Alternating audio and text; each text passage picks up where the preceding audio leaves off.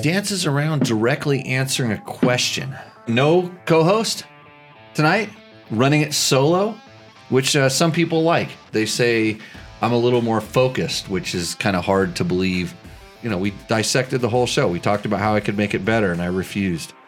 They're shaped like action figure hands that are supposed to hold on to things. Mine hold on to grips and beers, as you'll notice. It's magical. Mark, that's insider information. I never give away my fishing spots, even though I don't fish.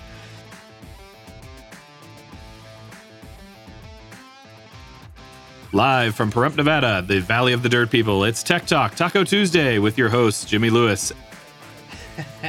Tech Talk Taco Tuesday, show number 218.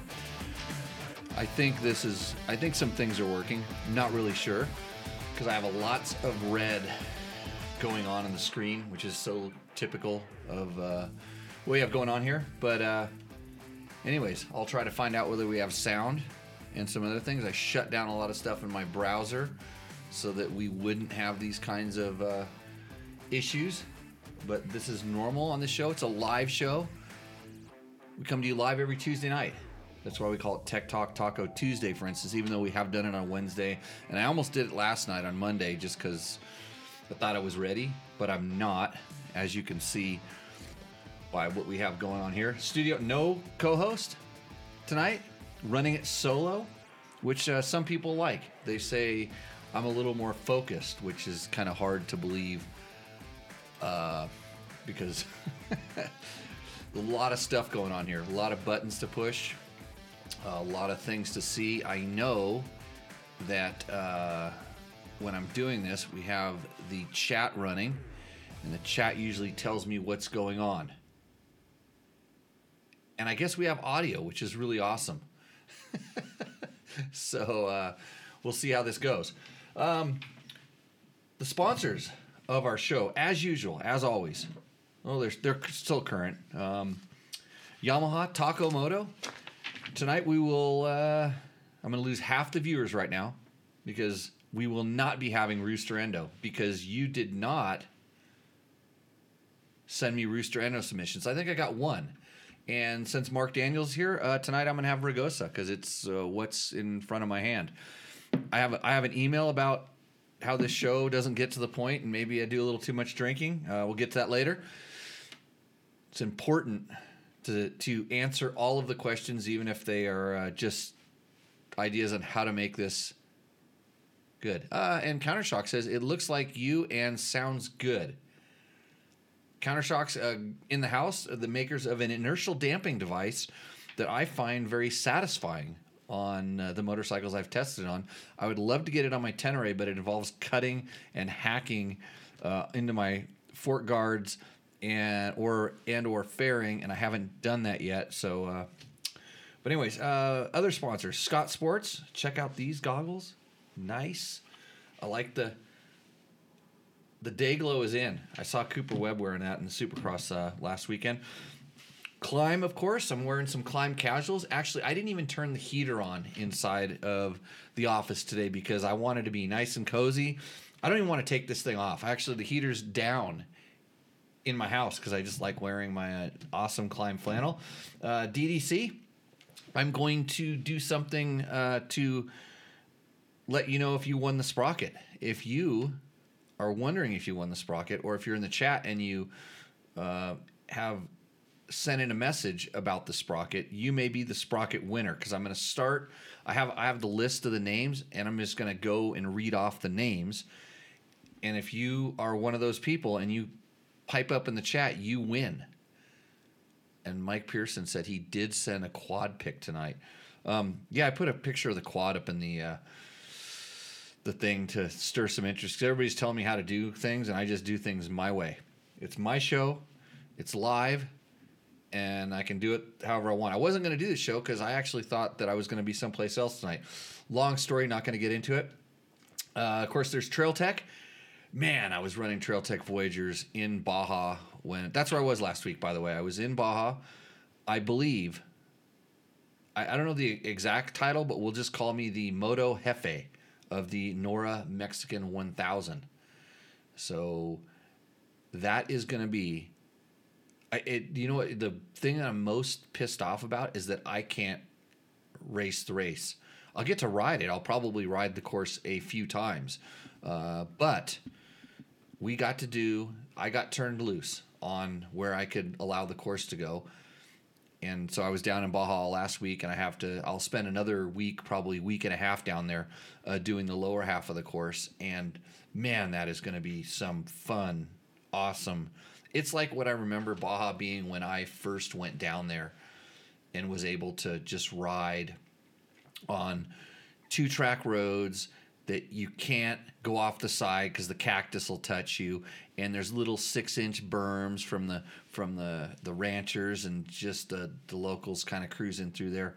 Oh man, we found some neat roads and sand washes like you couldn't believe, and all this stuff. So enough about that. There'll be more announcements about that later on other places. Fast Company, but back to the Trail Tech Voyager Pros. That's how I record all my track logs. I don't need them to see where to go, but that's how I recorded my track logs. And then we were able to use buddy tracking, which when it wasn't that dusty because we had some rain, but like when it was dusty, I don't have to wait in the turns. I just go and I leave a track log for my buddy Mike Shirley, Rally Navigator Mike Shirley. Shout out to the Rally Navigators. Because the Nora Mexico 1000 is a navigation rally. It's a 100% road book navigation rally. So yeah, we were using the Trail Tech Voyager, and I was running Fast Company Flex handlebars, and my wrists, after 4 days, barely hurt. They just hurt anyways. I only had to take ibuprofen after the fourth day. It was the only time I had to put vitamin I in my system for my wrists, and that was just because I was going to go drive for a long time after that. Of course, Bulletproof Designs, makers of awesome protection products for your dirt bikes. Whether you are riding a KTM, a Gas, or a Husky, they have all that stuff. They have stuff for Yamahas. They have stuff for Hondas, radiator guards that are super stout, really good stuff. And, of course, Double Take Mirrors, who I still owe a video, and I don't know if I'm ever going to get it done, but I am going to learn how to use, I think I'm going to have ChatGTP do the rest of my work for me. In fact, I was thinking about just having ChatGTP screen this whole. I'm gonna just record me talking, and since the time sync between my lips. By the way, is it on? How's the sync tonight? Because I spent a lot of time working on things in this show, and one of them was that there was a big time sync issue that I can kind of fix in the post production, but it's a pain in the ass. But in the show, I know there's a little bit of a lag. And the video quality might be crap because I'm seeing some red things. But anyways, that's the news of the show. Those are the sponsors. Again, thanks to Yamaha, Takamoto, Scott Sports, DDC, Climb, Trail Tech, Fast Company, Bulletproof Designs, and Double Take Mirrors. Of course, you can always support Dirt Bike Test by clicking through our links on the website that take you either to Amazon or Rocky Mountain. We get a little chunk of that. It helps us out ever so slightly. And somebody's telling me not to quit my day job, whatever my day job is. What is my day job? So, okay. Looking through the chats, and I'm seeing Dan Parker. I'm going to get right to these questions. Do you have any experience with Molecule Motorsports Enduro Flag handguards? The answer is no. They are slightly thicker than the XS brand. No, I've seen them on a few bikes. I don't have any personal experience, so I can't really comment on it. Sorry about that, Dan. Generally, I like to try stuff before I talk about it. Baja must have been awesome last week. It was. Has anyone seen the AJP PR7 Gold Edition? And it looks hella sweet. It says, get some. We have an AJP that I was supposed to pick up. No, I think I'm picking it up on Friday. It's in California waiting for me. So, and no, George did not want to sit in with me. He decided he wanted to leave before I made things worse, which is completely normal. So, I mean, I could have a co-host. I could just put me in the, whoa, hold on a second here.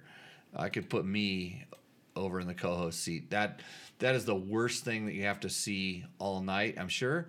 I just put my face up on the thing, but I'll show you one other thing that you should know. And this is the Tech Talk Taco t-shirts are currently being printed. There was a little supply problem with some of the t-shirt sizes. That's all being handled. I should have them on Friday, and I promise that I will send them out. I'll start sending them out on early next week, maybe even before the next show, so I can just wash my hands of this whole merch stuff. I don't think I have any extras. I might have some extras coming. I don't know. We'll see what happens. And yes, I know that if it's freezing, just turn the picture off and listen to the audio, because there's really nothing to good look at except for that hot Tech Talk Taco Tuesday t-shirt. Okay. Lag in audio, some bad video, but not too bad. Thanks, Chris. Chris Real had a question when he saw the picture of the quad, and his question was, why are tire pressures important on an ATV? And I thought the real answer was because if you have varying tire pressures, it could cause the ATV to actually turn, because they run low pressure to begin with. And so if you have like lower, and especially on an all-wheel drive one, it can cause it to pull or turn. But someone smarter than me answered that question in the post, and they said you don't want the tire pressures too high, because then when you ride, all your beer bounces out of your cooler or milk crate that you're carrying it around in. So just so you know, that's what happens. And let's see. Timothy Whitehouse says, going to be 50 next year, and I was thinking about doing the 1,000 next year on my FE450, or do you think I should grab a 501? Timothy, either of those bikes would be excellent. Don't really think, once you're on a bigger bike, I mean, like, I know people that were racing KTM 350s down in Baja, which kind of surprised me. But I can see on the score courses where the trophy trucks and stuff run that are so beat up, I could actually see why maybe you would want a lighter bike, because they're just so beat up. But I promise you, my course will have the minimum amount of hoop-de-doos. In fact, I'm just going to tell you straight up, I have a whole bunch of stuff around San Felipe and not one hoop-de-doo. Zero. Mark my words. Okay. So Anthony Z says, how much difference in traction is there from the counterbalance KTM 300s compared to the TPIs? Difference in traction. So the KTM 300s have been counterbalanced for quite a while now. A few years before they went to TPI. So I'm going to say around 2017, I think they went to that new smaller motor.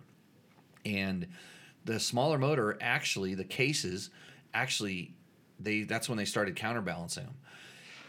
And I don't know that there's a big difference in traction. Because I think that when they did that, they lightened up enough stuff. The motor actually became a little bit more peppy. And is the very first time I rode a counterbalance bike was when they did the SX launch. So they presented the bike in the SX, and it had it was kickstart. I think it was kickstart only, but it was counterbalanced, if I'm remembering correctly. And you just noticed there was so much less vibration. But as far as traction went, I don't know that there was a big difference.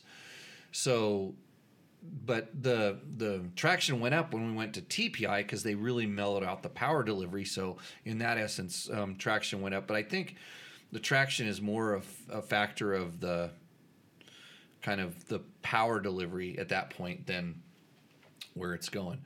So. And Anthony Z says, also, some people describe the Smart Carb as a similar traction to TBI. This is the truth. For me, personally, I don't like the Smart Carb or the Electron. This is me, because it is actually too smooth. And in the carb world, some of that throttle response, it depends on how it's jetted. But even when we played around with the fueling on those, because you're kind of adjusting the needle, you could get it to be fueled improperly, but it seemed like it was always very smooth. It didn't get that snap that, like, when you sort of richen a regular carburetor. Sometimes you kind of richen them so they sort of bog and then snap, so they don't, because if you lean them, they really bog, and sometimes they never come back. But when you richen them, sometimes they momentarily bog and then they snap, and it gives it that. And I never could get that with and I don't know whether it was the Smart Carb or the Electron. It was the one I actually played with quite a bit. So that's the thing there. So, and Chris B said, I finally had a pin spring go out in my Voyager Pro mount after 4 years. Are the pins on the new mount much better, or should I just try to get replacements? If you have the plastic mount, especially an older one, you absolutely will have that problem. I know they've done some improvements in this. The aluminum dock, the billet aluminum dock, is a little bit better. They improved up there. But I'll tell you the one thing that I've found, because I've had plenty of failures of the docks, and that's really the only failure I've had at the dock, is when you allow your unit to go dead, and then you try to charge it up on the bike. For some reason, it just gets really hot. If the power gets really low on the unit, and then you try to charge, but if it's really low and you charge it up in some place where it's sitting still, like I charge them off of a 12-volt battery, car battery that I have in my garage, and I just hook them up on a normal dock there, and there's no problems. But I think there's something to do with the movement and the contact of the pins when you're on a dirt bike, and it can cause that spring, the charging, behind the pin to fail. Also, not having much corrosion in there, but I've seen them before. The heat gets to them, and I've seen it actually warm up enough so that the plastic on the GPS unit starts melting and causing a little conductivity problems, and then the heat just starts exponentially getting weird. So, if you've had one go bad, contact Trail Tech and let them know. Just tell them that you had a problem with your dock and see where that goes. Okay. Mark Schneider. What was your favorite Quad Magazine camping trip? And what do you know about a fish bapping stick? Mark, that's insider information. I'd never give away my fishing spots, even though I don't fish. But we didn't have fishing poles. I don't know if we had fishing poles, but we got fish with some. I do have some quad stuff. And Mike Pearson says, I have the aluminum and it's nice. So I'm not really sure where that came from. Was I talking about? The aluminum dock. Understood. Sometimes you guys type so quickly in the chat that you leave out the important information. And like I say always, the reason I'm recording this is so I can remember it if I have to. When I hang up the phone on this show, I don't remember anything I've said all night long. And so reading some of this stuff is a little bit difficult. Sander Sandwiches asks, your number one favorite suspension of all time, whether it be a company or inserts. Favorite suspension of all time. What was the best? So currently, I'm really happy with almost all the stock suspension that comes on stock Yamahas and stock KTMs. And this is now the freaking world is, everybody wants to fight me and they're complaining. And the reason I'm saying this is because the stuff works really good for a wide range of people. I can hop on both of those two brands of bikes right now and not have really any complaints that I can't kind of adjust with the clickers. And so this is KTM EXCs and XCs lately. I've had really good luck with. I haven't ridden an SX in the last couple of years, so can't comment on those. But the XCs and the XCWs and EXCs that I've ridden, I've been really happy with for their intended use, for what that bike was designed for. And then the Yamahas, whether it be YZ, I take a YZ and for my speed at the motocross track, which is 50 expert, whatever that is, I can go do anything short of full-blown supercross. And then, on the right tracks, even when Glen Helen gets rough, I love the bike. I don't have to think about the suspension.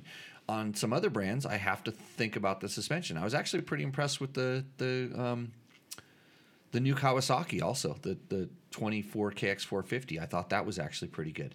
So the bikes are good, but like I've tried a lot of the different. So I had Kreft suspension; they're no longer around. I have a guy, George at ESP, who works on my suspension, who tunes it up. I actually just got a set of Del Saggio. I had Del Saggio inserts in a pair of forks that I finally picked up, and I need to go test those. I'm gonna hook up. I'm going to try 3 or 4 different sets of suspension and hook up to a potentiometer, or a thing that's going to read what the suspension is doing. It's the data logger, and I'm dropping the name of the thing that I'm trying to remember out of my head. But anyways, we have a test on a dirt bike test, and I'm going to go test that out because I want to see some charts on some stuff that I'm feeling. So that's in my short-term plans. But there's not really any, and this goes across the board. There's not really any one kind of suspension that's just the better than anything else, or it's like personal flavor suspension. Like it's like your choice of ice cream, or the kind of food you eat, or what you when you go to a buffet, like what you would put on your plate on your first run through the buffet. Like that's what you want for your suspension, but how do you get it? And so the manufacturer tries to give you like pizza or tacos because everybody likes those, right? And you might want you to say, hey, I want soft shell only tacos. Okay, so you eliminate half the taco variety. This is what's going on with suspension, where you're getting more specific. If you're talking about companies, like like Honda kind of has a suspension philosophy, I'll call it. It's different than the Yamaha suspension philosophy, and by philosophy I mean kind of the end result feel that you get out of it. And they all have different ways. KTM has a certain feel, and the Husky has a certain feel, and the Gas has a certain feel. They're all three, even though they're kind of the same platform, a little bit different in the the similar model. So yeah, I don't know what's best. When I say I like stock suspension, it's because it works really good for such a wide range. And if we go back 10 years, there were some bikes that I had real issues with that are now way more apparent. And then there was some bikes that were really good. I'm amazed. I have a 2002 or 3, I think 2002 Husaberg 650. That suspension blew me away when I rode it.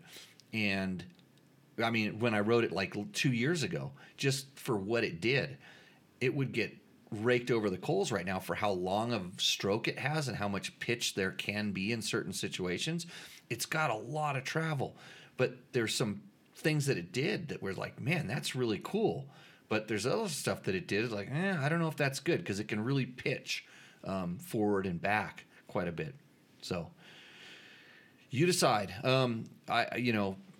When we go to like brands, I've had Bones at Pro Circuit do me suspension that he nailed the first time. I just talked to him a little bit and he nailed it. I've sent him stuff that I never did any testing with. A Suzuki RMX 250 was one of the bikes, and he's known as like a motocross guy, but he's really into off-road. Nailed it first time. I sent suspension for an off-road bike to Factory Connection one time, and they knew it was for an off-road bike, and they nailed it the first time too, which is really strange. I've sent it to other places. Let's say I've sent stuff or had stuff that went through companies like Race Tech, and I'm trying to think of a couple of the other ones that I'd sent them to that I had to send back, and I said, hey, this. And they were kind of sent there sort of, we'll call it like unsolicited. It was done for a test bike, and we've ridden a lot of test bikes that had the suspension done. And it's either you ride it and you say, oh, okay, that's not for me, that's not my setup, and maybe somebody else that rode the bike liked it. But there was other times where I kind of had to send it back. I said, that's not my flavor. You put onions in that taco, and I don't like onions. So that's my take on suspension. So hopefully that answers your question. Which is the number one best feeling in your opinion? Best feeling. I mean, I've always liked PDS. There's something about just the way that I can get a PDS even stock, but then I know how to tune it to get it to work, especially if I'm going to go get it valved. I can make that stuff work really, really good. Even that Husaberg I was just talking about, it was actually, believe it or not, PDS. So, yeah, I've always been a fan of that. But, I mean, just like these days out of the box in the test reviews and stuff kind of confirm it. Is like people really seem to like the Yamahas. And people don't like the KTMs for the air fork, but I really like the air fork. So I'm all over the place. Don't ask me, right? Dan Parker has a question. Similar suspension question. He has a 2021 Gas EC300. I'm adding the proper springs from weight and considering having Enduro Engineering revalve for Michigan B-Class hair scrambles with some decent-sized jumps. Do you think the revalve is worth it, or work with the clickers first and see how bad it bottoms out on jumps? Okay, Dan, so I've said this millions of times and stuff. If you've ridden and the bike's broken in, put 7, 10, 15 hours on it and have the suspension serviced. So before you do anything else, and if you go to stiffer springs, have the springs put on and have the suspension serviced. Especially in the forks, if you go into brand new springs, like they're going to contaminate it a little. They're going to, the new springs tend to, sometimes leave a little bit of, residue and stuff in there. But so I always say start with fresh fluid. If you're going to springs that are substantially stiffer than stock, you will probably have to have the suspension revalved because the rebound is just not up to what the spring is going to do. So this is just something to kind of take into consideration. If you're going to heavier springs, you're going to have it revalved for the full sake of the rebound is going to probably be overpowered.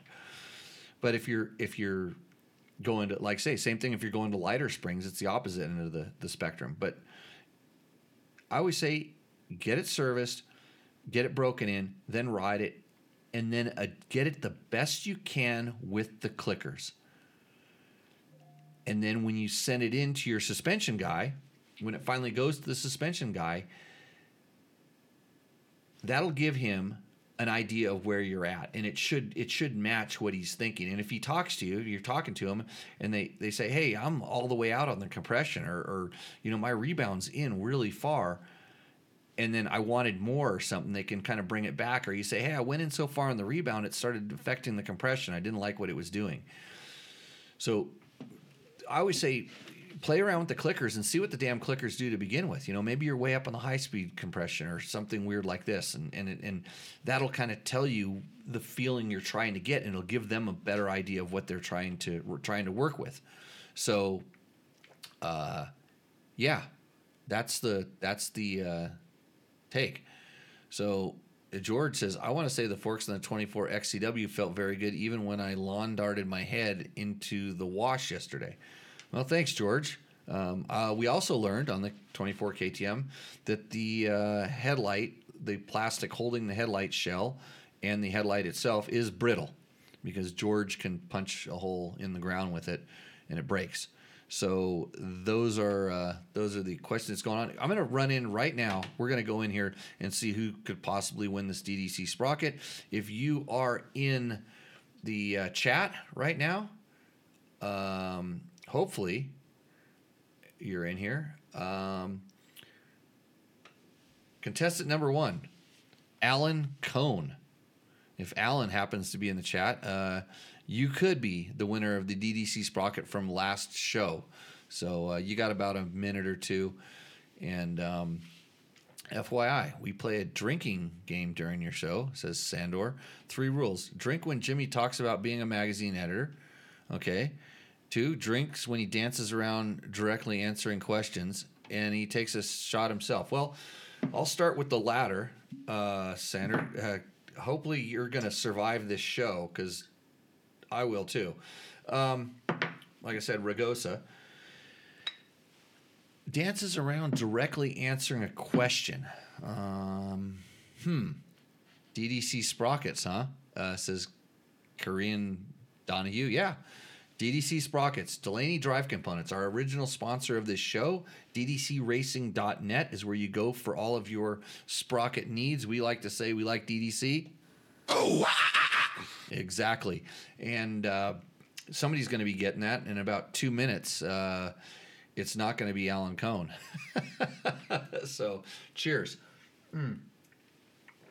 Next up on the agenda. Oh, we have questions. I have some good questions tonight.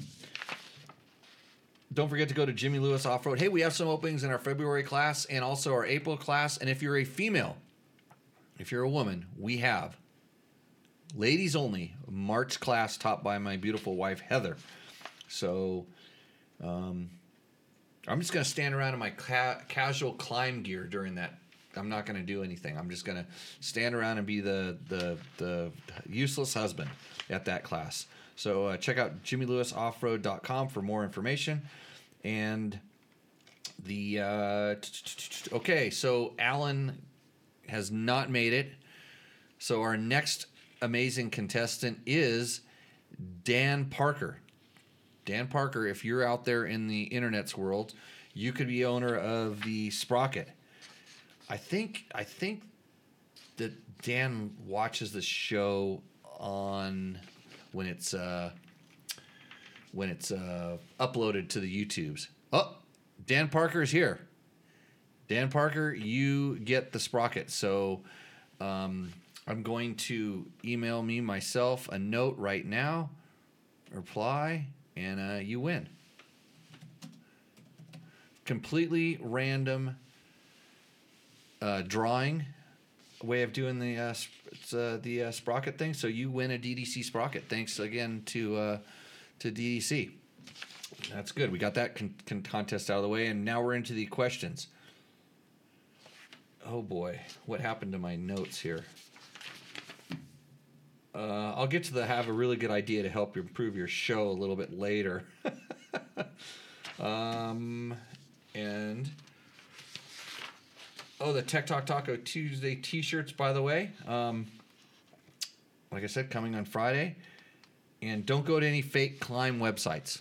This is another public service announcement. I guess they've gotten a lot of those things taken down. But if you see, Climb has some really good closeout deals going on, and you can just go to their website, go to climb.com, and they have a section that's like closeouts. That's where all that stuff is at. If you see something that looks too good to be true, it probably is. So don't do that. So we're talking about the Honda Transalp, which I was riding. I ran into a guy on a brand new Transalp who rode it in the dirt with no skid plate, which scared me. But then he also liked the user map set like rain mode, and I'm like, whoa. So Dork in the Road says, so many haters in the comments for this bike, but every review I see pretty much the same. It's great if you use it for what it was designed for. Great review, Jimmy. So I'm glad someone called Dork tells me I did a great review. This is always important to me. Bone Daddy 4560 says, I wish Honda would bring the AT back to the US market. The TA might be what I get instead. So I'm a little confused because I thought AT standard for Africa Twin, and I'm pretty sure there's Africa Twins in the United States. So this is what you get on YouTube. But AT might mean something else. And Marty Thompson says, I rode both this, meaning the Honda Transalp, and the Tenere. I bought this. He says it's way better balanced, not top heavy. Okay, I disagree with the not top heavy. I don't think it's better balanced. I think it's similar. Very easy to ride.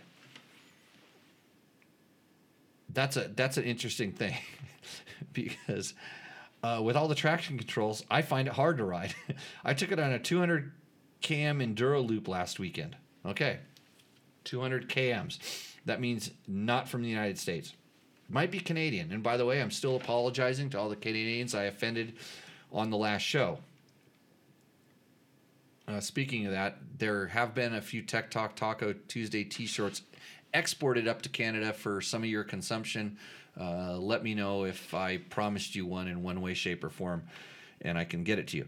Anyways, 4 bikes in the group. I sat on the back wheel of the leader on a KTM 500 EXC all day on his Transalp. It's way more capable than people make out. Ride one before you dismiss it. And this is coming from someone who has never really understood why people like Honda so much. Okay. I don't think you went on an Enduroloop on that bike and kept up with the KTM 500 unless it was your grandpa on the KTM 500. Okay? That's what I think. So, and I know why people like Honda so much. Because you meet the nicest people on a Honda. And you're probably a nice guy. And you were trying to hound this poor old man on a KTM 500 and picking on him when you really shouldn't. But that's what you did. Jack 4668 on my Tenere vlog video where I give my suspension settings says, what does the acronym JL mean? Hold on. Oh, yeah, you really need to know. What is the acronym JL? Do you really want me to say my name more? Really? MX Racing Gun Unlimited Ltd says, where is a good place to buy a KTM Freeride EXC for a good deal? I listened to the podcast, and you mentioned earlier you were going to talk about it, but I guess I missed it. Great videos, thanks. So a while back, I don't know if it's still current, but KTM was having really good deals on they were basically having closeouts on the Freeride E. So I would go start with a KTM dealer. I mean, these days you can do an online search and, start poking around and checking out where dealers are, if dealers are dealing on those things and stuff like that. But there was some incentives, I know, and things going on. So I don't know what video that was, but that's what I heard. I think I said that on the show the last time I heard about it, but we'll see. Otis Flint says, a friend has one, meaning the KTM Freeride. It makes a rough 25-mile loop we have, but just barely. It usually is in limp mode or close when getting back to the truck. He loves it, but he also has a gas bike so he can switch when the Freeride isn't up to the task. And on that subject, I'm, so 25 miles, they're riding it pretty hard if they're getting it to go out. I could easily get 25 miles, but when I went out and really tried to hammer the battery dead, I could run it hard for about 25, and then it would, like he said, it's like limp mode. It kind of depended on the temperature, outside. And sometimes you still had another 5 or 6 miles easy, and other times at 25 it would start slowing down, but I wouldn't call it limp mode. It took a long time to get it into, quote, limp mode, and you're not really supposed to do that because you're draining the battery super, super low. So, kind of think about that when you're out there riding your electric bike. It's important, and there we go. So. Awesome name, Dork in the Road. Yeah, rad. Dork in the Road is the man. And so he has a good. I met him at the. I didn't actually meet him. I listened to him talk at the Tour Tech rally. What about KM for learning road books or Baja? KM. What does KM mean? Yeah. Do you want to know what the acronym means? So, go where it's snowing to buy a cheap bike. Okay, that's a good idea, Troy. It's probably even better to buy a cheap electric bike where it's snowing. I'm thinking, especially after all of the pictures of the Teslas popping up at the charging stations, because the charging stations weren't working very well. But okay, So I'm checking to see. Hey, Mike Pearson says my Climb Arsenal pack is the best. I agree. Climb is sponsor of this show. So when I'm wearing my Climb Arsenal vest, I'm usually riding a Yamaha WR450, which I rode the other day and had a really great rip around the desert. We did some nice sand washes. Good fun. We did the ride after the Hot Shoe Hall of Fame ride. So it was very lightly attended. I think people were a little tired to get up. And Sanders Sandwiches says, what did you used to do for a living? That's me. What did I used to do? I still do what I do for a living. I ride dirt bikes for a living. I've ridden dirt bikes for a living, and I've always done something else while I was riding the dirt bikes for a living. But the primary source of income in my life has been riding dirt bikes. Still is, somehow. I don't know where it is. So checking in with everybody out there. Thanks for the questions. I thought Sprockets was a German TV show. Is it? I don't watch German TV. I can barely watch American TV. And they say I only dance when the wife asks him a question. Neither of those is true. Don't really dance that much either. So I'm going to go into this question here. Should I wear goggles when I wear this? Anyway, so this is from Bill, and Bill kindly wrote me a nice letter, and he says, I have a really good idea to help you improve your show, with a lot of explanation points. And he says, you are now competing with Dirt Bike TV on your podcasts. No, I'm not. No, I'm not. I'll tell you why in a minute. If I may put it politely, exclamation points. Jay gets right into the question and answers them in a much more direct and concise way. I haven't watched that. I've seen clips of it. I might agree with that, and I'll tell you why in a minute. There is no drinking. Ooh, and let's just say rambling side bullshit to the answers. Okay. I like to call that entertainment, but anyways, his podcasts are much shorter than yours, and the first 20 minutes are not lost to goofy stuff. Well, his is not a live show, I don't think, and he probably hires a professional because he has sponsors, a lot of sponsors, and that's why his answers are more direct, because he can go straight to sponsor. Unlike me, who I'm sponsored, I have partners, Yamaha, Taco Moto, Scott Sports, Climb, DDC, Trail Tech, Fast Company, Bulletproof Designs, and Double Take Mirrors. You can watch them scrolling up on the screen over my shoulder when there's not a rad picture that I put up there of myself riding a motorcycle where I make a living. Anyways, I thought you'd like to know. We are busy people, and we do not have a lot to do other than how the Valley of the Dirt people are doing. Oh, to know. Okay. Yeah, you didn't say that, but I'll just, to know how the Valley of the Dirt people are doing. Not to say that we don't like a little small talk here and there. And yes, I do have a few drinks now and then myself and let my hair down for a few laughs. Oh, you'd be so lucky to let your hair down. You did have to throw that in there at me. I just thought you would like to know from a viewer like me. Yeah, I actually do like to know. I sent him a letter back, and I said I did appreciate his thing. I do believe you are probably this is where he starts buttering it up. I do believe you are probably a much better rider than Jay and have a lot to offer when it comes to your riding classes. Keep up the good thoughts and have excellent content to your shows, but please get down to business and still hold your joy of motorcycle tech and your riding experience. You want to say hold on to your joy. I'm going to hold on to my joy here in a second. It was right behind the stage.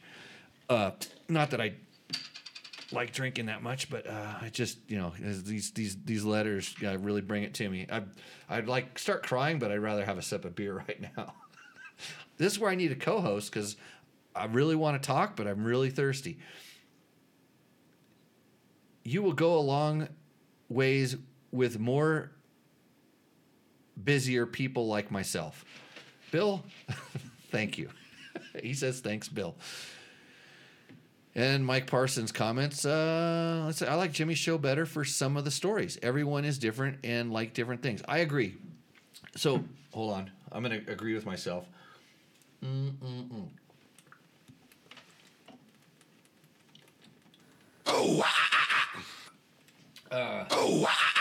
Yeah, I doubled up on that one. So, even back in the day when I was working at the magazines, when I was at Dirt Rider, I was really very keen to understand that as much as people use that as a reference for getting good, solid information, they also need to be entertained. Because if it was written like a lab manual or a white sheet, nobody would buy it. Some people looked at it just for the pictures. I know why some people didn't like that magazine, and they like Transworld, or they like Motocross Action, or they like something else. Like, you get Transworld and you get girls in front of the motorcycle, or maybe next to it, or whatever. And I don't like mixing those two things personally. Like, looking at girls and motorcycles, I like looking at them for different reasons. So I separate it. So that wasn't my tack. I saw the craft behind some of the other editors, what they did. The way Jody at Motocross Action would purposely pick the bike that everybody else was going to drool over as the worst, and then say we told you, we're the only ones going to tell you the way it really was, and then the next month tell you how to fix it.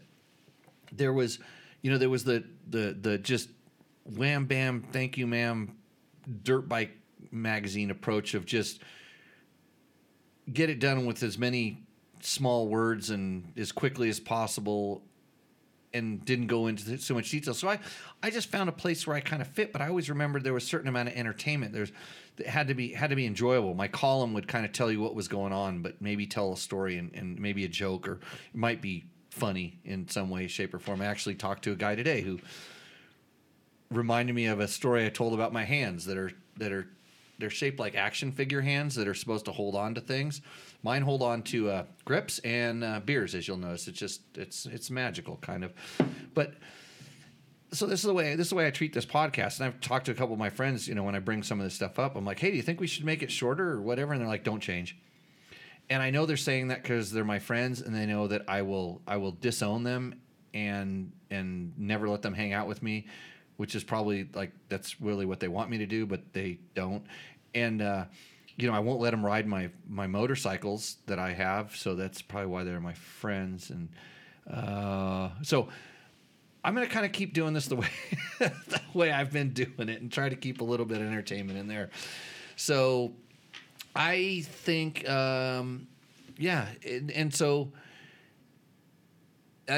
some comments. I'm going to go ahead and read.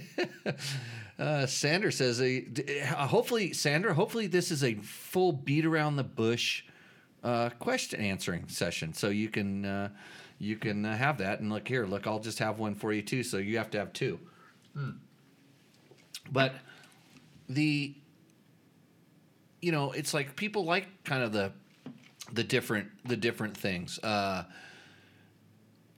Let's see. It says, Jay's an okay guy, but he is pretty bland and sucks a lot of, and then it says blank, blank, blank. No, Jay's a great guy. He has created a really cool, that's why I had him on the show. He still owes me his worst of picks. He won't do it because it's, it's just like anything that's taken out of context. He could say something bad about something, and it might be a personal thing or whatever, and then, like 7 years later, there might be a really good opportunity to work with that company, and they're like, well, 7 years ago, you said that the this, whatever it is, that if it isn't a, Wiseco, Pro X, Dunlop, all of his things. He does pimp his stuff, and that's what he's supposed to. That's what he has to do. So that's the way it kind of works. And Dave Burgess says we like goofy stuff. Yeah, I don't want to call it goofy. Jim Jarvis says Dirt Bike TV, aka Pimp My Ride. We never had an aftermarket bike part he didn't love. It was like they were called Jay Clark bikes. The bikes that Jay would build with all of his sponsor stuff would just do the rounds at the magazines, and I've ridden a bunch of them, and they were exactly that. It was just a lot of stuff. It was a product showcase. It's just like these people that do bike builds, these influencers that do bike builds and list all the parts down on their bottom under an affiliate link.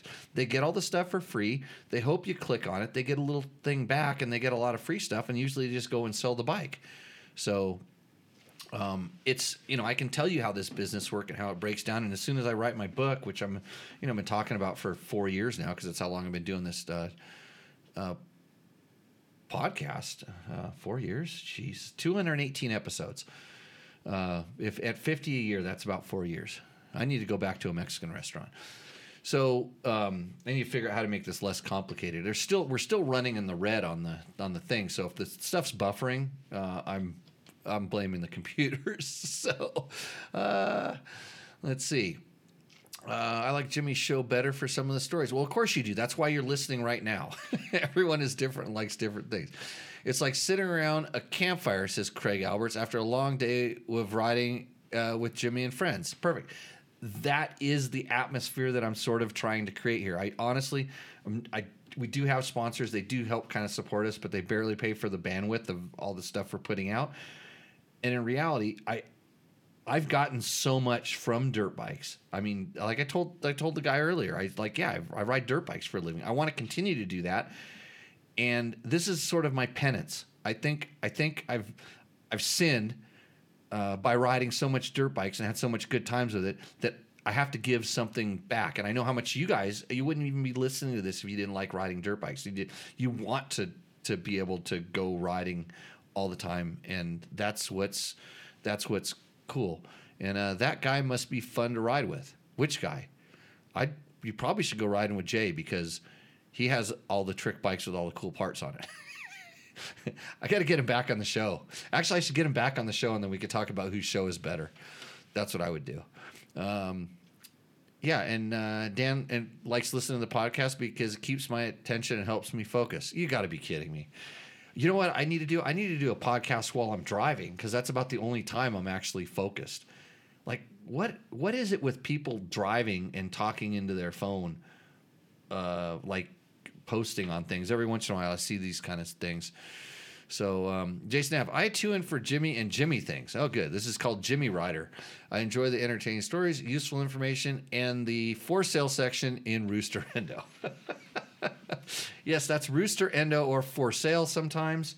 I forgot to ask if the couple of last people. I know Trevor sold his bicycle that he put on there. And Dave says he's not my friend, so don't change.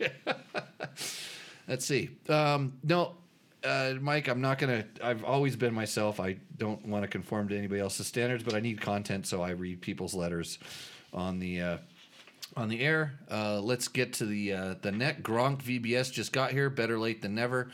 You Canadians, man. It probably snowed and made the power go out underground in your cellars. This is another letter I got. Dear blank. Oh, that must be to me. Do you want your business to reach your audience through Google positive reviews and nice comments and get more customers organically? ? Then I can help with that. Why should you actually choose Google positive review? What are its benefits? And then there's some emojis and stuff. Whether it's Google, Yelp, industry-specific platforms, I can strangely place positive reviews where they matter most, maximizing your online presence. I tell you where I like to have my reviews placed. Yeah, it's not online. Let's see. Identify key platforms for positive reviews that align with your target audience. I'm speaking to my target audience right now, amazingly. Craft and conform authentic and compelling reviews tailored to each platform's audience. Thank you for your considering my proposal. I'm excited the opportunity to enhance your business reputation and drive positive growth. You need to send Bill a letter and tell him that I'm doing it my way. Please contact me without any hesitation. I'm always ready for you. Best regards, Mossambarish Haikum. Okay, thank you. Okay, I don't want to engage with Mossambar Aish. Can you guys all leave positive reviews for me someplace? So I don't have to have this guy, because evidently if I don't have this guy, my business is going to fail. He had pictures of me on my podcast. He was using the pictures to show me how he was going to make more positive reviews. So if you want to do that, that would be much appreciated. I'm not begging. Actually, be careful, because the Google, the YouTube's asked me if I wanted to start a member subscription page. So just be careful. Let's see. Kieran says, who have you not had on your show that you absolutely need to get on the show? Let's see. Who do I want to get on the show? I actually want to get Bones from Pro Circuit Suspension on the show, because we have a lot of history, and he's a real interesting guy. He's kind of retired now. He goes fishing a lot, but he'd be one of the guys I want to get on. I've talked to a whole bunch of people about it, but it's difficult to get him. I want to get Jason Abbott on the show. That guy. We'll talk about motorcycle media and editors and what it's like working for manufacturers and all the tricks they have. Who else would like to get on the show? I don't know. Got to get Ricky back on the show. That Brabeck kid, the guy that won the Dakar. Remember that? It was like a couple weeks ago. Everybody already forgot. So got to get that guy back on the show. And, don't change anything. Add some new tech parts or parts that are popping up in the industry to stir up the comments. I did that. I made a note to myself to talk about, what did I make a note on? There was some new, maybe it was in one of the questions.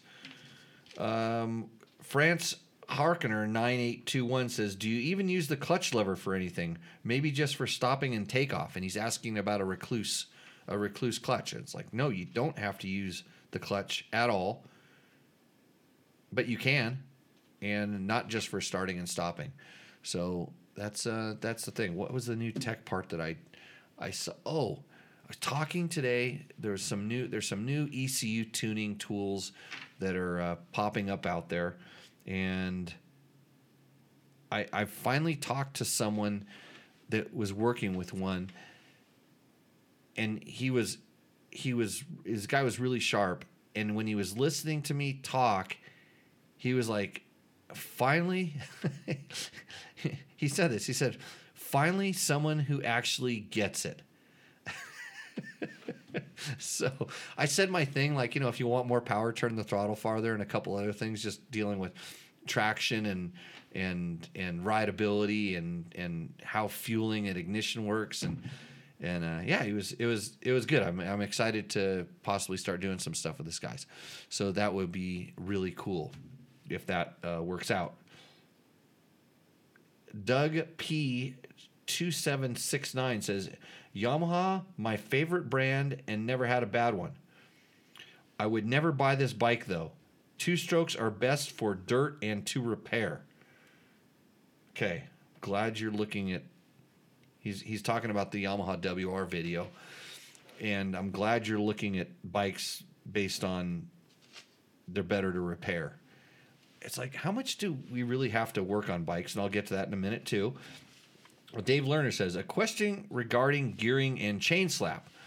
And this is something I pulled off of the EXC and Performance Tech group there. When I changed from a stock 1448 to 1450, I noticed a significant increase in chain slap noise.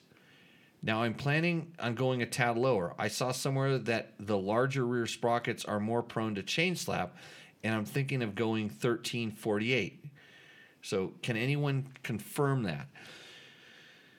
So on a KTM from 1448 to 1450, it depends on the chain and where it's at, like where it's set up, but usually you can just flip the chain blocks around switch the sprocket, and you shouldn't have to do any adjustment at all. So I'm hoping that he flipped the chain blocks around and didn't do any adjustment, and it worked. But I have not found that going to larger chain, a larger sprocket in the rear made the chain slap any more or less, for instance. In fact, I would think that it would be more on the smaller sprocket because it's the bigger sprocket would tend to want to hold it a little bit higher, not much, but a little bit higher. And it kind of depends on where that chain slap is coming from, whether it's on the top side, which it usually is, and then kind of, maybe when you're going to the 1450, it could be anything. When you're going, Sander, dancing around the question answer, please. When you're going to these, because sometimes I think about these things as you're doing it, when you're going to it, it's changing the gearing, and maybe you're more in between gears, and it allows the more chain slap because of where you're riding it, on and off throttle, on and off power a little bit more. So, and then, it really, is it slapping on the upper chain guide, where it used to be a roller, or is it slapping on the lower one down at the bottom? That's kind of across that frame rail. So it really depends on where that noise is coming from. I will tell you straight up that different chain guides and chain blocks make different noises, and some of them are designed to be soft and quiet because they need to pass sound standards, and some of them are designed to last a real long time, and they tend to be harder plastic, so you hear the chain kind of slapping around on that.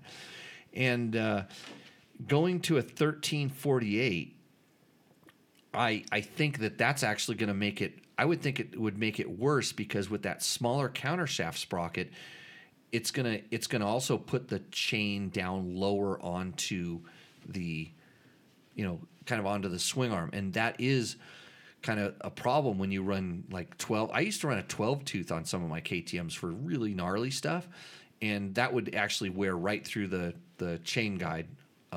The upper wear pad pretty quick, and it wasn't really that good on the chain either. It was a little too tiny. But yeah, when you go down to the 13 to go to the one smaller, it's less. And I was just riding a KTM 500 with a 15 tooth countershaft sprocket on it, and I have on that bike, I believe I have TM Design Works, which are some of the harder things, and I didn't really notice any big difference going from, a 14 to a 15 or a 13 on what I have in some of my other bikes. I haven't noticed a difference in chain slap. So I wonder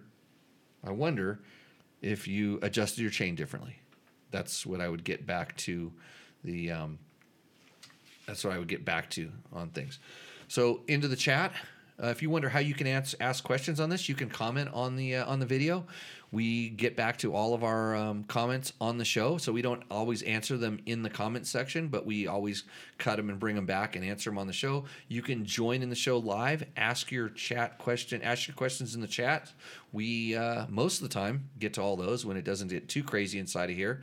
And of course, you can send us an email. It's pretty easy. It's my name @DirtBikeTest, and we will add those into the show mix as well. I'm pretty sure we're going to do a Rooster Endo next time. I'm still talking with Taco Mike to have the big Rooster Endo show that we've been talking about, but I haven't got that totally put together. And next week, you know what? I know what I was going to tell you about all the new techs and gadgets. I'm going to the AIM Expo show, and that's where they're going to show us all that new stuff. So I will have that information.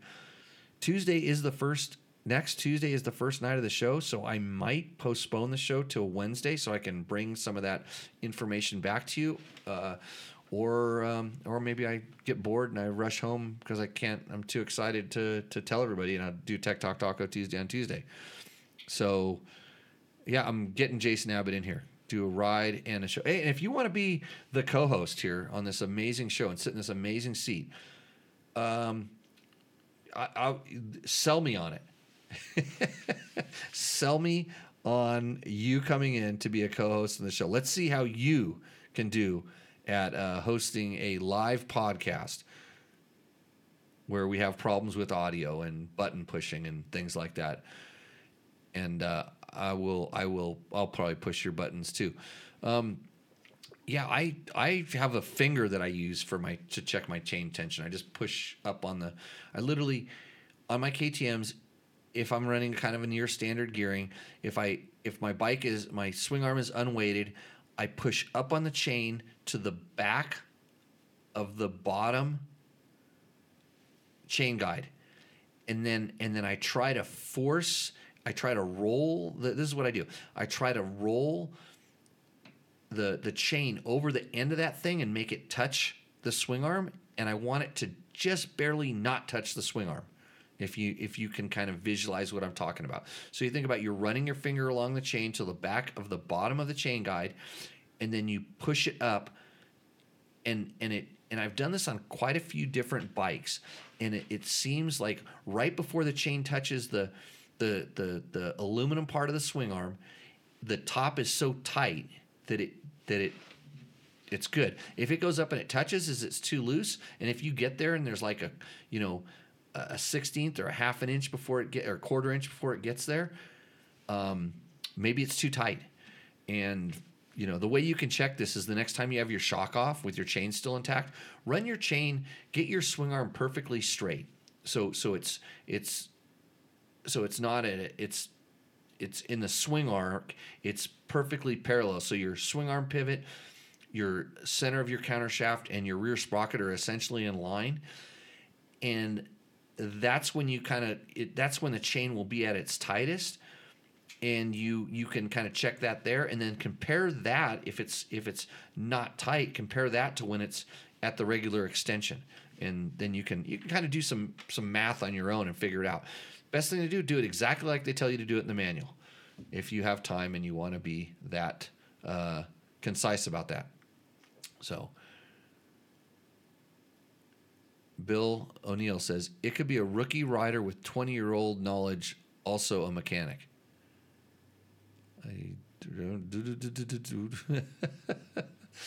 I could be a rookie rider with 20-year-old knowledge, also a mechanic. Oh, you could be a host on the show. Let's see.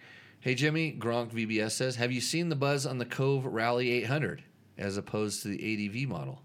360 pounds with 1 gallon of fuel, 5-gallon tank, so still under 400 pounds full. It'll be at the AIM Expo. Check it out. If it's at the AIM Expo, I will check it out. I will do that for you. I'll get the scoop, the inside scoop. I got the inside scoop on the Cove last time because a bunch of people I know, they all work for manufacturers, are standing around. They're like, hey, Jimmy, go look and see what that thing is. It looks like a copy of a KTM. So that was the first time I actually saw one in person, was last year at the AIM Expo. So, okay, I have a couple stories to tell, and then I'm probably going to sign off and run a little bit long for a solo show. I'm not going to take a break. Actually, I should take a break. I should. I'm going to take a quick little commercial break right now, just for a few seconds. The defending champion, the all-new Yamaha YZ450F.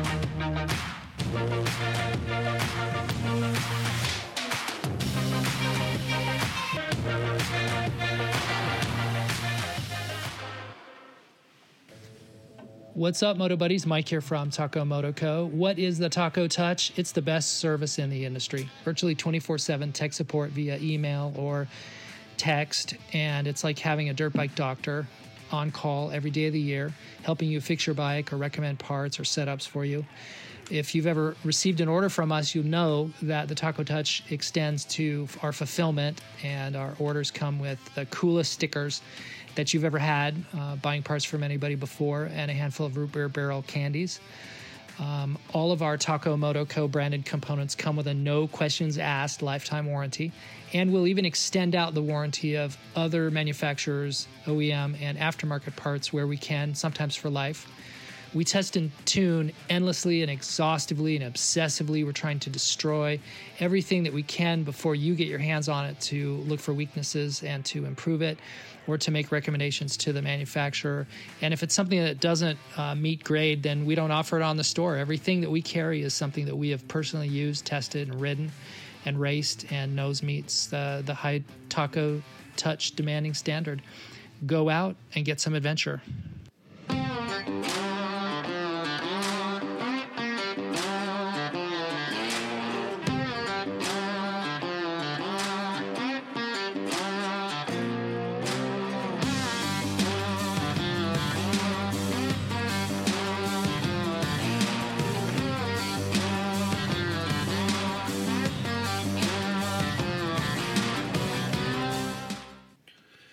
And we are back. Thanks for watching my sponsors. Sponsors are good. They're these companies are people that I support, trust, known for a long time. I use their products. I like them. And Ron Wilder says, Wielder, any updates on the T-shirts? You're going to have to go back about an hour and 10 minutes, and we'll have updates. But yeah, I'm going to ship them out on Friday or Thursday or Friday. No, I'm going to get them on Friday, and I'm going to try to ship them out by Monday, I hope. But yes, that's an update on the T-shirts. Would you like to see the T-shirt? I'll put it up on the screen here. Look, I look good in that T-shirt, don't I?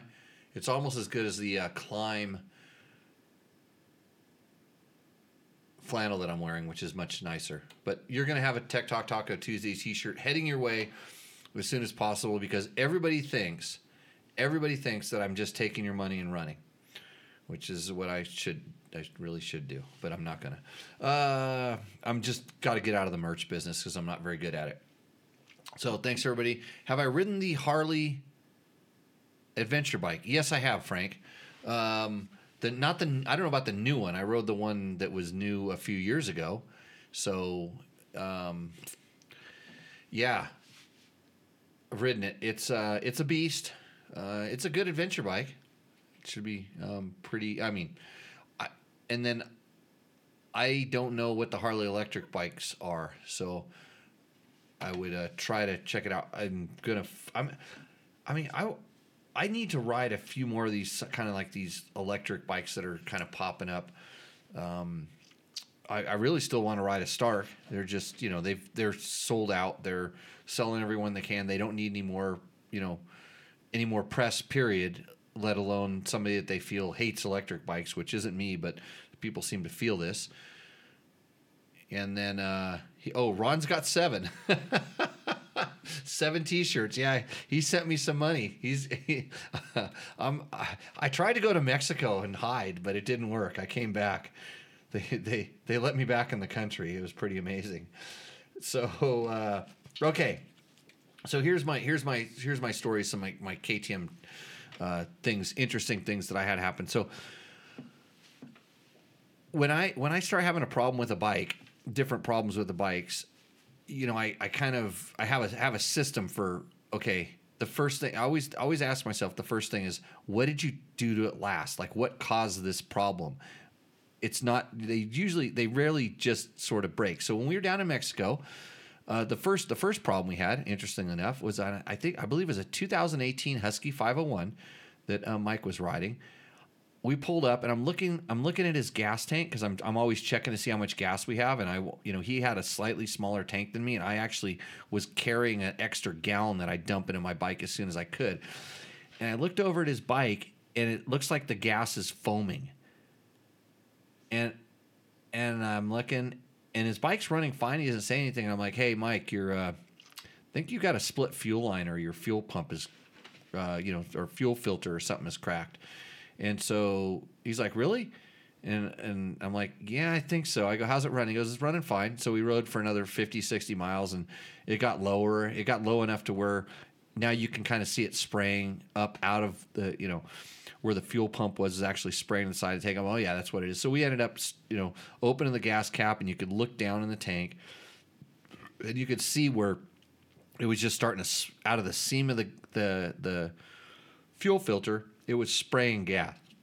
And so this was, it was like, okay, this could go bad at any moment, but it probably been doing it for a long time. We don't know. And it was his bike was running fine. So we got back and luckily I actually was carrying around a Taco Moto, metal fuel filter, one of the ones that Taco Mike, that's tacomoto.co sells. I had that, but I threw the clips in there that hold it, and I actually got ones were too big. And lucky Mike in his little spare toolkit parts, he didn't even know he had it, but he had a fuel filter kit from KTM, and with the right size clips. So between we put the good fuel filter inside there, and we got the clips. We did this the next morning. We rode another 50 or 60 miles before we even, and the bike ran fine, but it was just getting time to fill. But this and it was a made in Turkey fuel filter, by the way. So if you know, and the ones that you say made in Austria seem to never fail. The ones that say made in Turkey have a little bit shorter of a shelf life, but this bike has 300 and something hours on it, more than that. I think he was saying 340 or something was where his hour meter was claiming the bike was at. But yeah, so we popped it out, popped in a new filter, and we're on our merry ways. But and that's just kind of a known thing that happens. And people go, well, aren't you worried about it? Yeah, I was carrying one. So I'm not really worried about it, but I did have the solution had I needed it. It would have been a little rough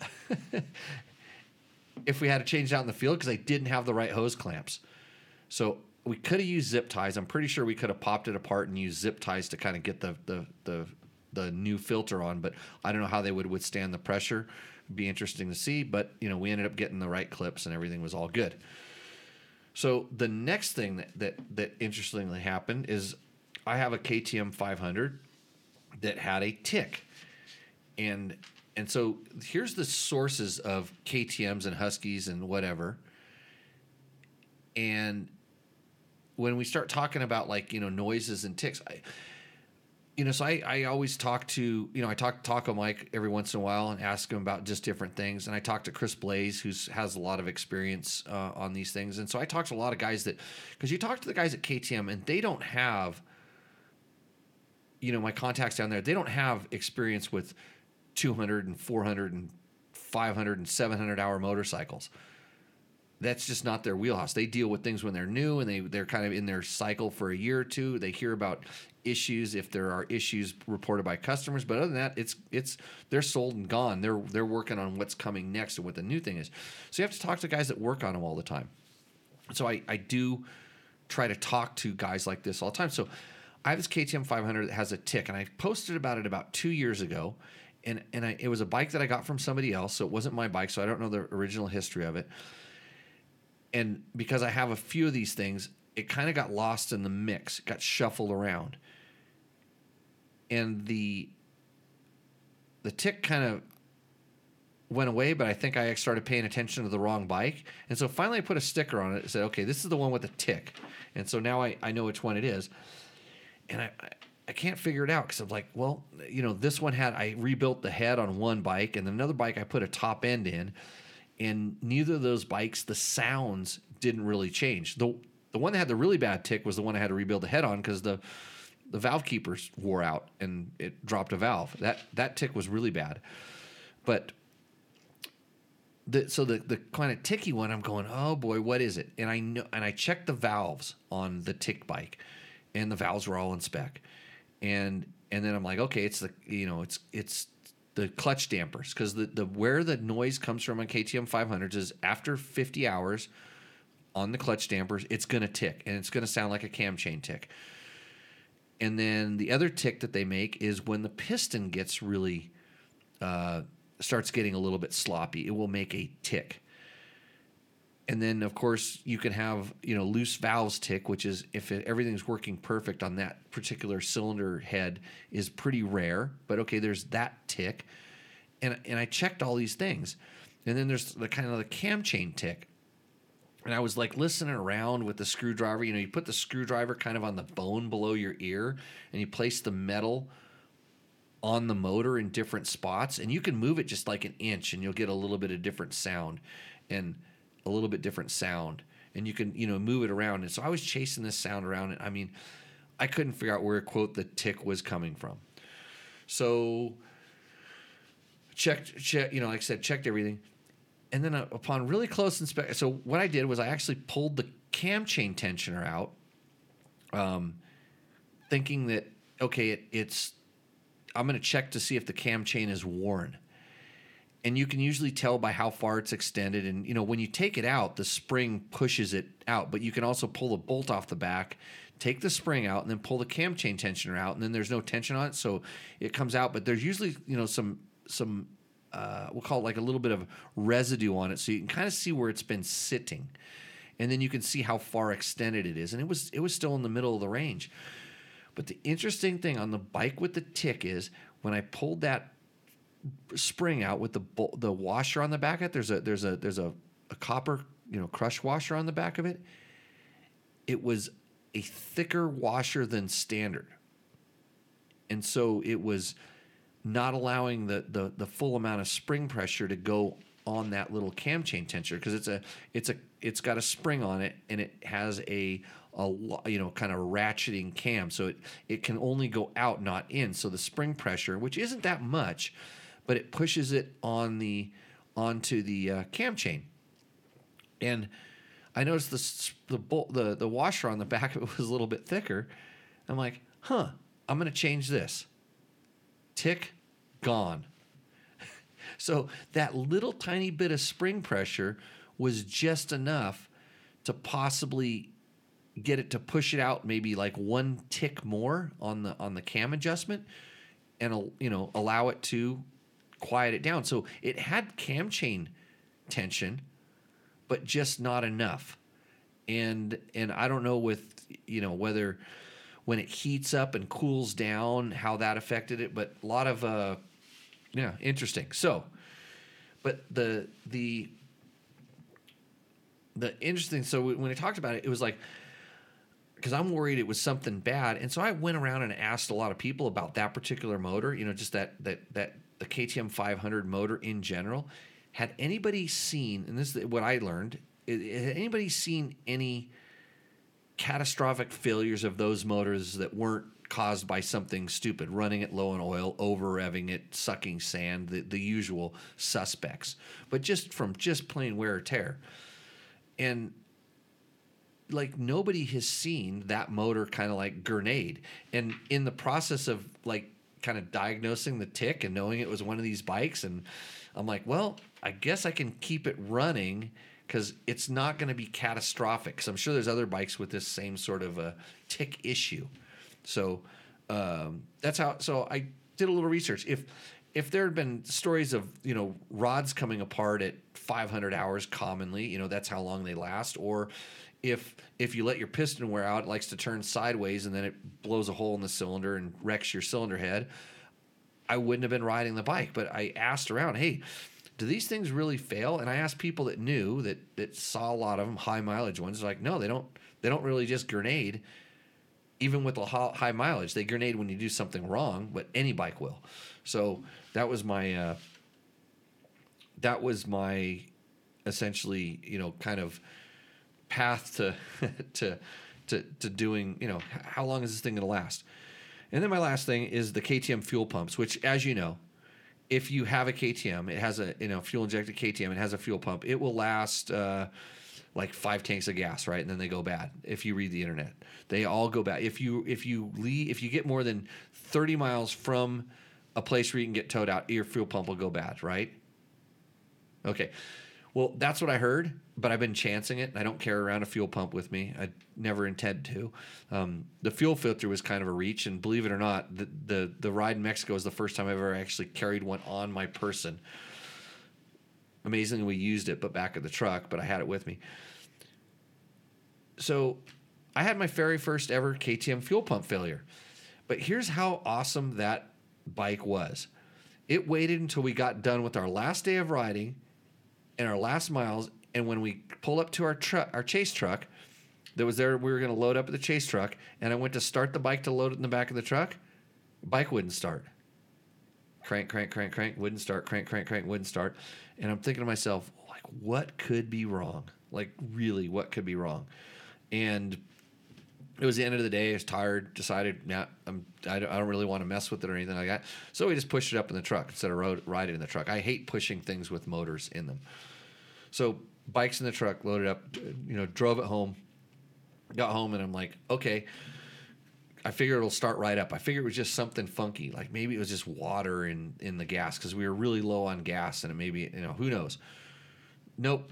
Just crank, nothing. And even when I was there at the truck, I kind of like listened and I didn't hear the fuel pump cycle.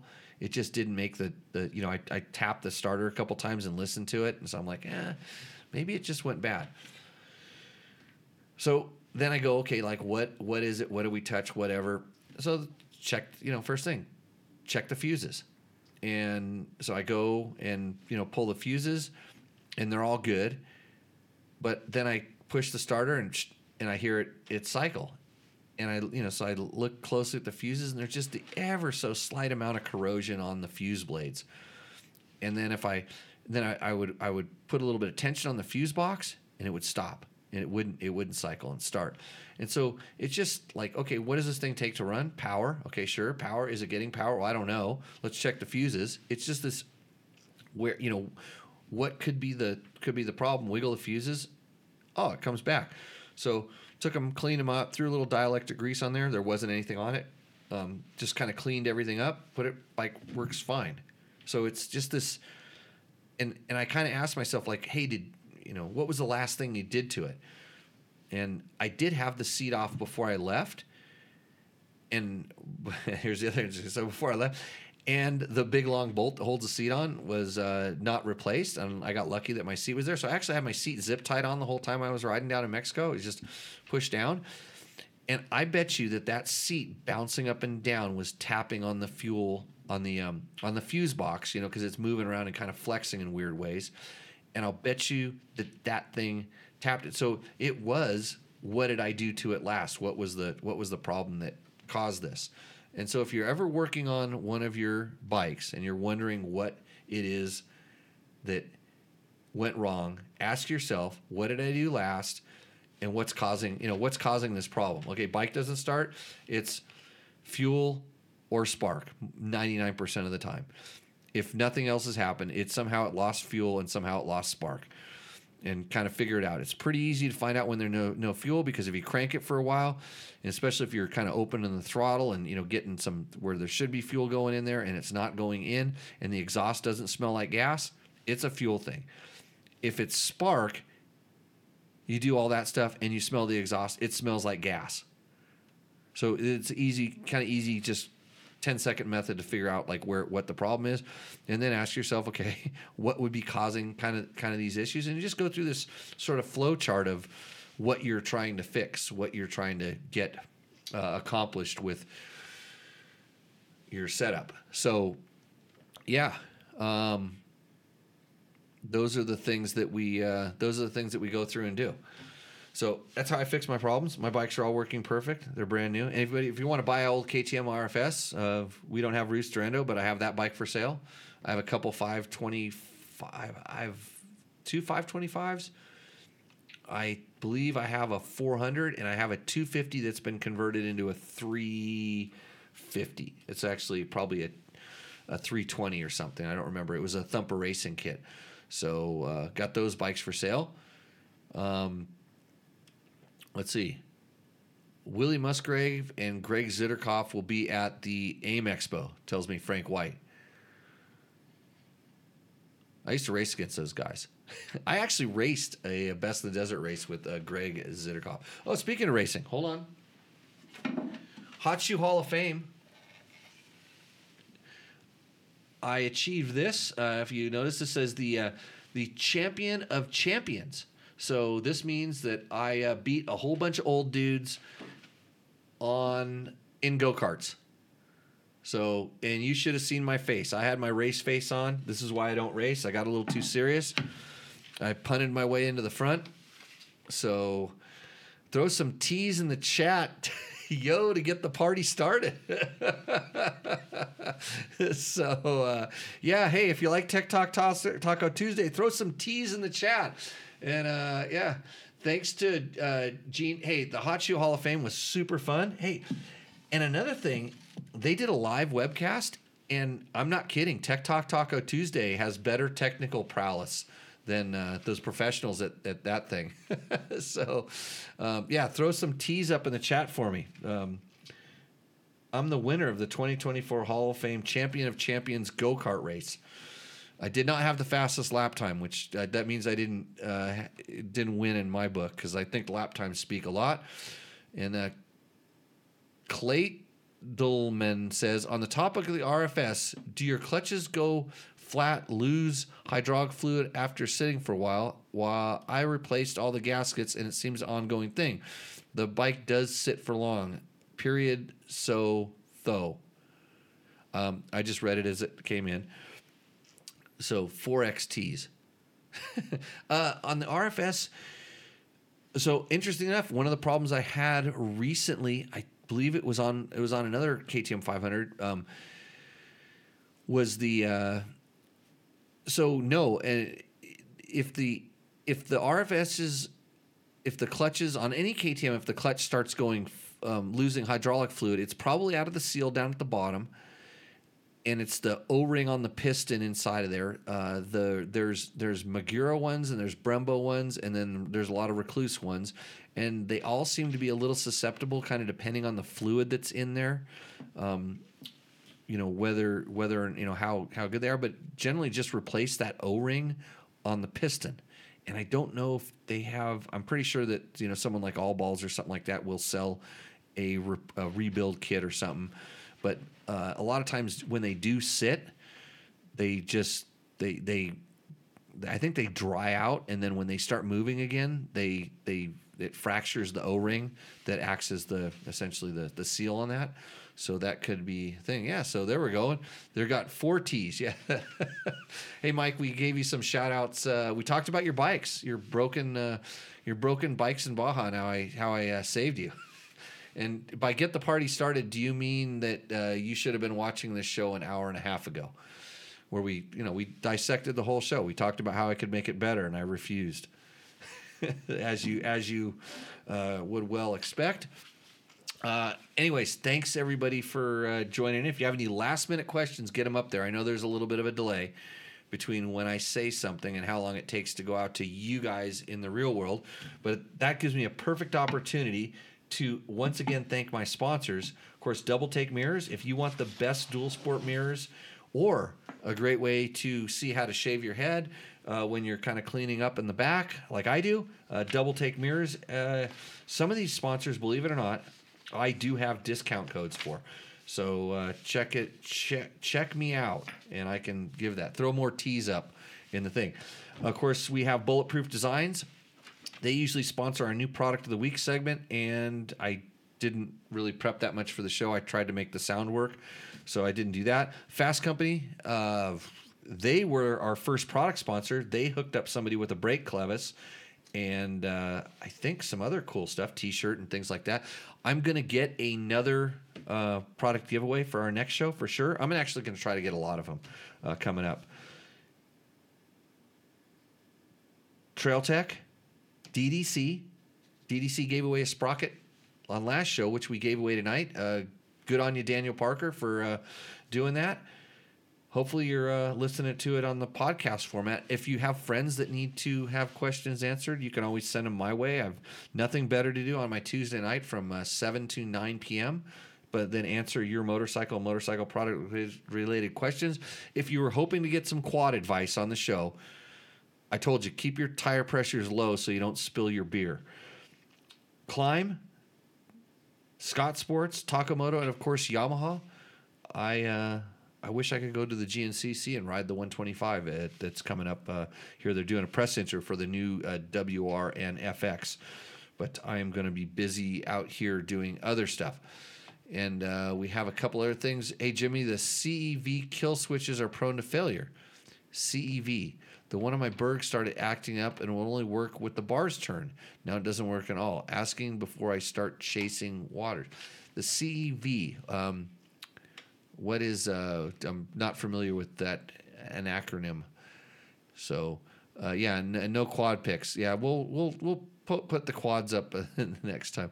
Are the double take mirrors any better for vibration than El Cheapo mirrors that came with my 500? You have no idea how much better they are. They actually work, and I'm not just saying that because they actually do work.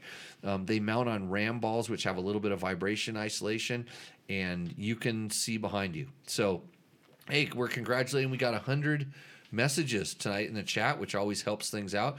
Again, throw the teas up to get this party started. If I can't get you to move your fat little finger and push buttons on a computer, I have failed. And hey, I'll catch all of you next week. Cheers. Tell Jay to have a beer for me, although he can't, over there at the Dirt Bike Test. I'm going to do a produced show one of these times and blow him out of the water. Because that's... Wait, is competition good or bad? Are we all supposed to love each other? I don't know. Anyhow... Eurobikes used to come with CEV switches. I like how they are modular and compact, just not intuitive. So I don't. CEV switches are prone to dust and dirt and getting inside them. Okay, this is what I'm hearing. So thanks for the help on that, Gronk and others.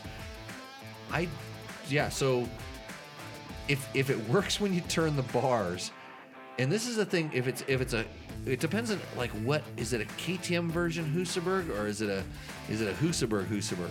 Because the Husabergs actually had horrible wiring, but at least the wires were big. Were the KTMs, and if there is one weakness on the KTMs, it is the wiring. They really try to reduce weight with small wires, and over time, especially when you're running a lot of current through some of the wires, they can get a little bit brittle, and you can have a little bit of wire failures. I've had this happen on KTMs before, but yeah. So there are so many add-ons I would like to try, but not necessarily use. So, okay. And I think Bill just he put up a set of boobies on my thing. Okay. With that, we're going to have to kind of shut this show down. Again, thanks to you. Thanks to all the sponsors. And we will see you on the trail. Cheers, everybody.